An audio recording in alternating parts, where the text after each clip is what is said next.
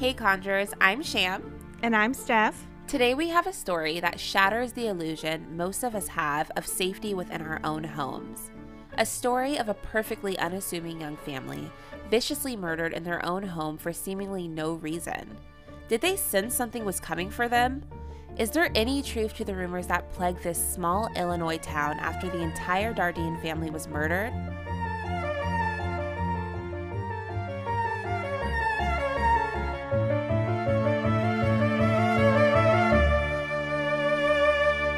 Russell Keith Dardeen and Ruby Elaine Dardeen, who both preferred their middle names Keith and Elaine, grew up in Illinois.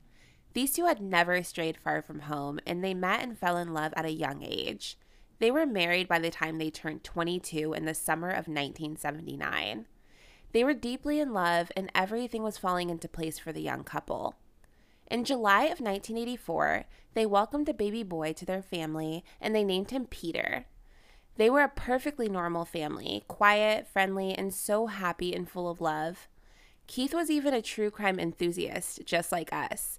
He shared his interest in true crime with his mother, and they loved spending time discussing potential theories. Yes, we love our fellow true crime lovers. We do. I mean, I know many people aren't into dark news, podcasts, or shows, but to come across someone who loves it just as much as you do is gold. I mean, do you remember how excited both of us were to find out that we had that in common? Oh, yes, girl. We were so excited. We started a podcast 3 months later.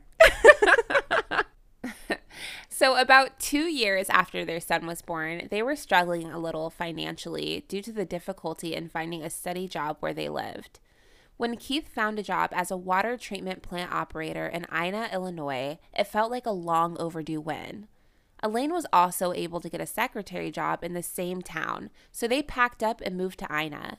They didn't really care for the small town, but they had a family to support and were grateful for the job opportunities. And when I say small, I mean small. In the late 80s, when they lived there, the town had a population of less than 500 people. Okay, I grew up in a small town, but wow, that is small. I'm pretty sure 500 people was the number of students in my high school back in the day. Yeah, I mean, I've come across churches with more than 500 members, and I'm sure everyone knew everyone in that town. Of course. They bought a mobile home and became active members in the local church. By 1987, they were expecting their second baby, who they planned to name Ian or Casey once it was born. With another baby coming, Keith started expressing concerns over the rising crime rates in the area. He became so overprotective of his family that one night a woman knocked on his door asking to use their phone, and he refused to let her in. Now, to be fair, there had been 15 homicides in a 2-year period in that county alone. 15 people is 3% of the population of Ina murdered in only 2 years. In such a small town, I expect that having that many murders involving people you probably know would make me nervous too. I mean, the killer can easily be someone that you see every day in a community that small. Maybe they should have just moved, you know? Yeah. In early November, Keith told his mother that Ina was not a good place to raise children, and that they were going to move back to his hometown of Mount Carmel, Illinois. He went as far as saying that they would move even if he couldn't find a new job first. They decided a trip to visit Elaine's family would be good for them, so on November 14th of 1987, they made the drive about an hour east and spent the night with her parents. They got back home late on the night of the 15th, so Elaine waited until the morning of the 16th to call her family and let them know that they got home safely. This call was the last time anyone would talk to the Dardeen family. That Monday, on November 16th, coworkers were a little surprised that Keith didn't stop in to pick up his paycheck. But no one was overly concerned because Keith wasn't scheduled to work until Wednesday, and they figured that he would just pick up his check then. When Keith didn't show up on Wednesday morning for work, everyone started to worry. It was so unlike him. Keith was dependable to a fault and would never miss work. His supervisor tried calling repeatedly, but no one answered. The supervisor even drove out to the house, but no one answered the door. Good for his coworkers. They didn't waste any time making assumptions on why he was late to work. They just immediately started looking for him. I mean, missing work is one thing, but it's very odd for someone that needs money to skip out on their paycheck, you know? True. At this point, his coworkers knew that something was wrong, so they called his parents to see if they knew where Keith was.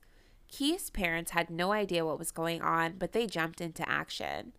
Don, Keith's dad, grabbed the spare key that he had to their house and drove the hour to Ina, while Keith's mom, Joanne, called the police and requested that they do a wellness check. Police waited for Don to arrive with a spare key, and the first thing everyone noticed was that Keith's car was not in the driveway. Don let the police into the trailer. They didn't know what to expect, but what they actually found was beyond what they could have ever imagined. He missed one day of work and they called his parents. I don't think most people would go that far for their coworkers. I wouldn't, but it was such a small, close-knit community. I can see why that could be alarming to them, That's true. Steph will tell us more after this short break. Elaine and little Peter had been viciously beaten with a baseball bat that had been a gift for Peter's 3rd birthday. Worst of all, it looked like Elaine had gone into labor during the attack, and once the baby girl was born, the monster beat the baby to death with the bat as well. Whoever had done this had taken their time to carefully stage the scene. 30-year-old Elaine, the newborn baby, and 3-year-old Peter had been neatly tucked into Keith and Elaine's bed. Only Elaine had been tied and gagged first. There were rumors around town that she had been raped, but no evidence of that was ever released by police. That's so weird that he tucked them into bed. It kind of makes me question if the killer felt some remorse after the murders. It's definitely weird, and that's totally possible. Keith, however, was suspiciously missing from the gruesome scene. Police from all over the county were called in to start a manhunt to find him, but not out of concern for his safety. He was their number one suspect. Typically, in many cases, we have seen the police think it's the husband, but it also doesn't help that he wasn't there. For sure. When the wife and children end up dead, the husband is gone. Of course, he's going to be the number one suspect. At least he was, until they found his car about 11 miles south, just over the county line. His car was parked outside of a police station of all places. The interior of the car was covered in blood, and Keith was not with it. Police started to question whether Keith was the killer or actually another victim. It was confirmed when his body was found by hunters on November 19th in a field about a mile from the Dardine home. I'm starting to feel like Keith was the possible target and his family was collateral damage. It really looks that way. His murder was overkill for sure. I mean, yeah, all the murders in this case were. But I'm curious to know, did he get beat to death with a bat too? No, his cause of death was completely different. Keith had been shot in the head 3 times, and his genitals had been cut off post-mortem. His being singled out and led away from the home, in addition to the horrific genital mutilation, led police to believe, just like you, Sham, that this had been a very personal attack, and Keith had clearly been the target. Oh yeah, okay, see, that makes total sense. The fact that they cut off his genitals sounds like they were punishing him, and it was definitely personal. Yeah, no one goes that far for no reason. So all these murders took place on the same day, right? Yeah, so the estimated time of death was sometime between the night of the 17th and 6 a.m. the morning of the 18th, but all died within an hour of each other. What we don't know is what happened between that last call made the morning of the 16th and their time of death. That's 48 hours unaccounted for when no one saw or heard from anyone in the Dardine family. A lot can happen in 2 days, but it also gives the murderer plenty of time to escape. Do you think they were held hostage all that time? I mean, that's possible, but did they find anything at the crime scene? Not exactly. The killer took their time cleaning up and staging the scene very carefully. Almost no evidence was left behind, and what was left only caused more confusion. There were no fingerprints or DNA left behind, no evidence of an intruder at all, really. The only things out of place was one marijuana joint which friends and family swear could not have been Keith and Elaine's, and there was nothing in their blood to suggest that it was theirs. And then there was the back door. It had been left open, which police suspected could have been how the intruder got into the house, but I think the killer could have just left it open on their way out as well. I just wish that they had the technology to test the joint for DNA. I mean, did this guy really smoke after mass murdering a whole family? Yeah, great question, Sham. You know what? I take back the thought of this guy being remorseful. Maybe he was just pure evil, because this seems completely unnecessary and random. Like, what was this guy's deal? Yeah, the motive was the question on everybody's mind. No matter how deep the police dug, they just couldn't find a motive for this crime. There was absolutely no evidence of drugs, gambling, or any serious money issues within the Dardine family. They didn't even have any affairs or crazy exes or anything either. They were squeaky clean. There was no sign that it had been a robbery because nothing was taken. There was even jewelry and cash lying around the house that wasn't touched. It's even hard to imagine that they might have helped the wrong person because, as Shan mentioned before, Keith had been extremely paranoid about the rising crime in the area and never would have let a stranger into their home. That makes me question, was he paranoid because of the rising crime rate, or was he hiding something? I hadn't really thought about that. It's totally possible that he had secrets so well hidden the police just didn't find any of it out. Did he owe someone money? Did he have any unknown enemies? Did they move to this small town for a job, or were they running from someone? All great questions, but unfortunately, we may never know. The case went cold with no apparent motive and no suspects, but rumors flew through that small town anyway. The joint found in the house fueled speculation that maybe someone was trying to get Keith to sell drugs for them and he refused, but that was dismissed by police and family of the Dardines. Many people believed and still believe that either Keith or Elaine was having an affair that ended badly and the murders had just been revenge. But no evidence of an affair was ever discovered. Okay, first off, just because you smoke weed, it doesn't make you a drug dealer. And second, they were having an affair in a town of 500 people and no one noticed or got caught. That is a skill if I've ever seen one. Right? Not likely. I hope they did some digging because I'm not buying that affair theory. So get this. When Keith's body was found, police started asking friends and family if Keith might have been gay. Joanne, Keith's mom, recalled detectives wanted to know if her son was gay because of suspicions that his severed genitals might suggest homosexual overtones. But she was adamant that he was not. Some suggested that because the trailer was visible from 2 different highways, maybe a random passerby saw the for sale sign and took it as an invitation. When there's no real evidence, no theories are off the table from the rumor mill. Well, that all sounds like a stretch and highly unlikely in my opinion. Yeah, people were grasping at straws on those theories. Yeah. The wildest speculation came from the fear of the occult spreading like wildfire through America at that time. People in Ina started to freak out that this murder may have been a satanic ritual, especially due to the birth and depraved murder of Casey, who was only minutes old when she was beaten to death. And, of course, the genital mutilation of Keith. Town folks gossiped that the only explanation was Satan worshippers sacrificing this family to the devil. But law enforcement quickly ruled it out as a possibility. Ah, the satanic panic of the 80s. So listen up, conjurers. At its core, satanic ritual claims relied on overzealous law enforcement, unsubstantiated statements from children, and above all, aggressive and suggestive interrogation by therapists and prosecutors. In the 70s, a group of men from Southern California stepped into the limelight, writing books and giving interviews that have all now been discredited as entirely fabricated. They claimed to have spent years in intense satanic worship, even serving as high priests in a satanic cult. All of this was proven to be untrue, and all of these men were linked to the emerging fundamentalist Christian right political group. The Christian movement wasn't alone in its occult fear-mongering. The media played a huge role in stoking the public's fear and fueling misconceptions surrounding occult practices. By the mid-80s, a wave of seminars, tutorials, and educational videos for authorities and the public were sweeping the nation.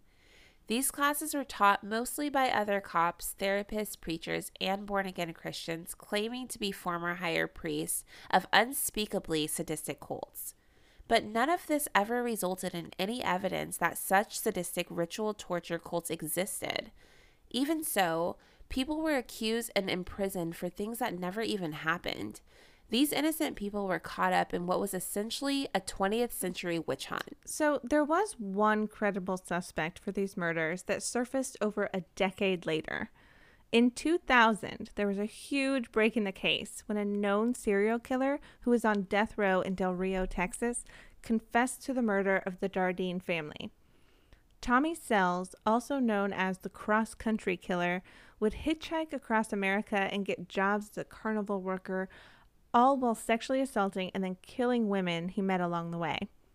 At first, everyone was excited. A known murderer who liked to kill just for the pleasure of killing seemed possible, even if he had no connection to the family. That does seem promising because the Dardines were living between two highways, and it would be easy to believe that they could be an easy random target.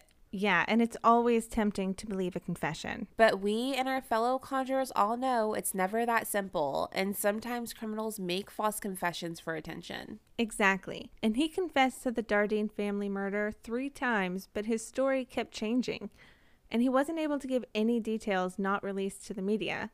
First, he claimed he met Keith at a pool hall, and Keith invited him back to the trailer for dinner, which doesn't sound much like the Keith you described earlier. Then he changed his story, saying that he met Keith at a truck stop and Keith invited him to have a threesome with him and his pregnant wife.